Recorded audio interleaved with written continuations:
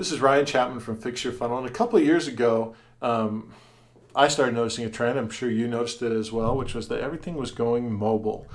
And in fact, if you looked at the way that Facebook started to change their business model, it's very lucky that they figured out that everything was going mobile and they changed as well. Because if you went back to 2013, 2012, and that epic, they had actually no revenue from mobile. All the revenue was desktop based.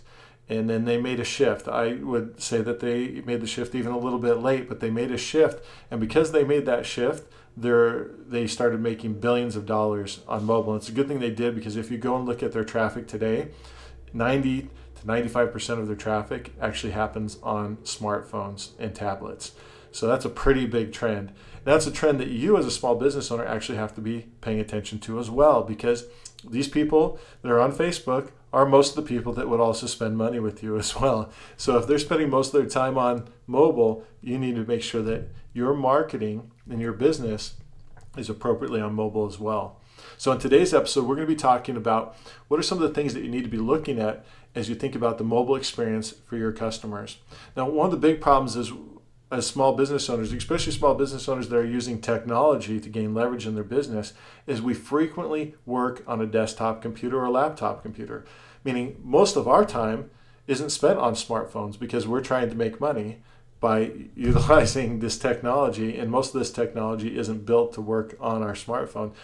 We have to be on a desktop. For example, if you're using Infusionsoft and you've ever tried to do very much on Infusionsoft on your smartphone, you know that it is a painful process because the tool is made to be used on desktop. Now, that's fine. I don't really have any major qualms with that, so to speak, because there are certain things that are a little bit easier for us to create on desktop still. So while that's the case, let's leverage that tool. But there's a big problem with that, and the problem is it puts us in the wrong paradigm, because we get into a paradigm that is in the exact opposition of the paradigm of our customers. When people are learning, when people are making decisions to buy, they're on smartphones. They're not at their desktop computer typically. Now, that may not be true for some industries, but for most industries, that's actually very much the case. People are doing investigation, people are doing education, learning, just trying to make decisions by going through these processes on their smartphone, because they can do it virtually anywhere. And sometimes that's the only place where they have time, is virtually anywhere. So because this is the case, you've got to start thinking about, what is the experience of my prospective customers as they go through my marketing processes? And if you test your marketing processes on your desktop, you have no clue what that experience is about. If you're testing it on your smartphone at your home with your high-speed Wi-Fi, you have no idea what that experience is all about.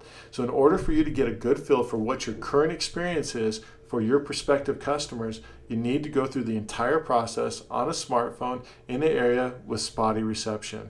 Now, it doesn't have to be terrible, but it has to be fairly typical of where people might find themselves other than on Wi-Fi.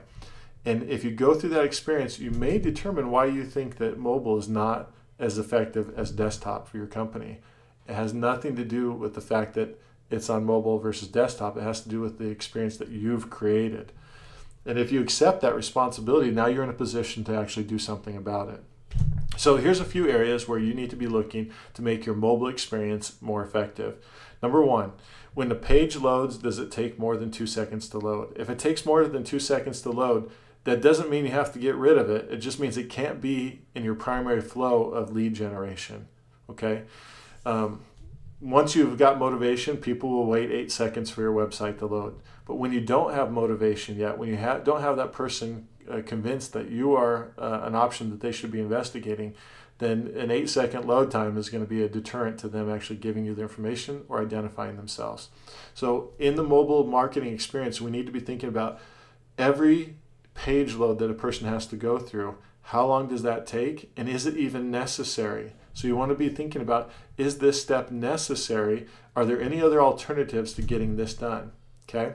Number two, when people input information on smartphones, they have to use their big French fry eating fingers. And typing on a smartphone is not exactly the most ideal experience. And because of that, people will hesitate to fill out forms that are unnecessarily long. So the question has to be, do I need to collect this information in this format right now? in order for me to be able to take the next step in the process. And if they do, are there any other ways for me to have that information pre-filled or filled in for them so that the experience is easier on them, so that we don't allow the fact that they have to deal with the keyboard on their smartphone as a deterrent from them taking the next step in the marketing process. So in this scenario, this kind of will seem like it's in opposition to what I said in the last podcast, which was the amount of information you can ask for is directly proportional to the motivation of the prospect. But you have to also look at the mobile experience and take that into consideration. Now, when I did that business, I was in a time in Epic when most people were using desktop computers to be able to interact, especially in the industry that we were targeting. So it wasn't a big deal for them to have to enter in all that information. If I was doing that business today, I would still try and get that information, but I would have to piecemeal it and then target it specifically so I got it from the right device at the right time. So you do have to take into consideration the mobile experience as you're deciding what information you're going to collect and what you're going to put the prospect through before they can tell you who they are.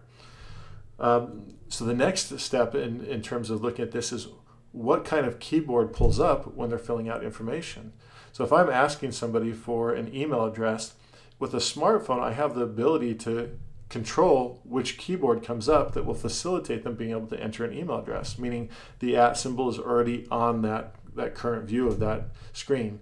So they're going to have maybe numbers across the top, then letters, and then they have the @ symbol, and then the submit button. All that can show up on the keyboard dynamically with smartphones. So is that happening when they fill out your form? If it's not happening, then you're missing one of the pieces of the puzzle. So you need to make sure that your mobile form is actually pulling up the right keyboard. If you're asking somebody for a cell phone number or a credit card number, does it pull up the number-only keyboard? This number-only keyboard has fewer buttons, so all the buttons are bigger, and it's a lot easier for people to tap on. And it makes it easier for them to be able to enter that information. So when you're asking somebody for a phone number or a credit card or maybe even an expiration date, are you showing the appropriate keyboard that makes it easy for them to enter that data? If you're not, then you're missing a piece of the mobile puzzle. The other place that I take into consideration is when they have to fill out an order form, what are the options I'm giving them? And now if you think, well, PayPal would be great for mobile, maybe not. Think again, because they have to enter in an email address, which they've already entered somewhere else, and maybe this is a different email address for PayPal, so that may not be the best course of action. Think about the process, make sure your order form's pulling up the right keyboards, you're going to be that much closer. And one of the things that I would introduce to you and propose to you in this process is thinking about where we generate or source our leads. So if I'm sourcing my leads on Twitter, Twitter has an option to allow you to be able to get the Twitter account, email address, and name directly from Twitter with the authorization of the prospect. That's going to be much more effective than sending them to a website where they then have to go through more copy and then fill out another form typing in the email and name.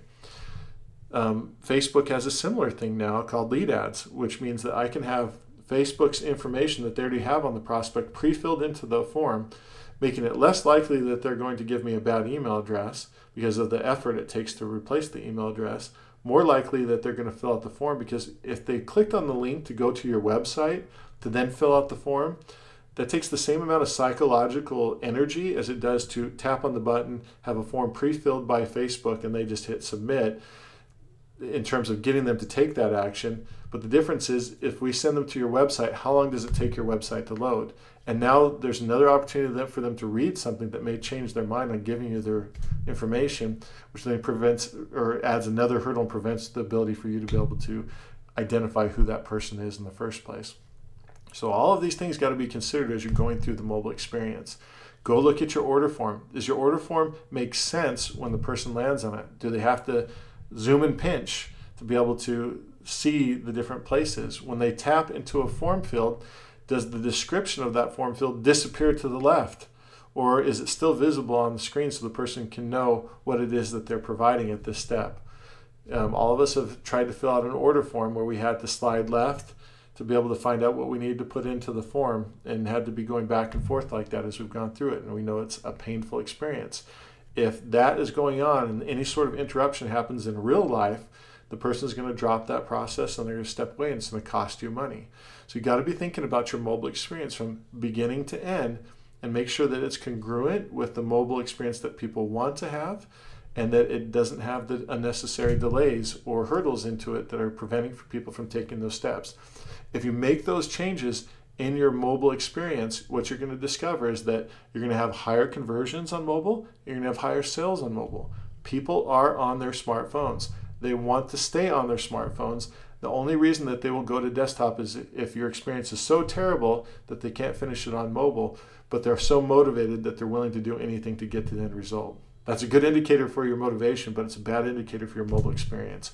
Fix your mobile experience, and you'll fix a lot of problems that you may have in your business that you didn't even realize were there.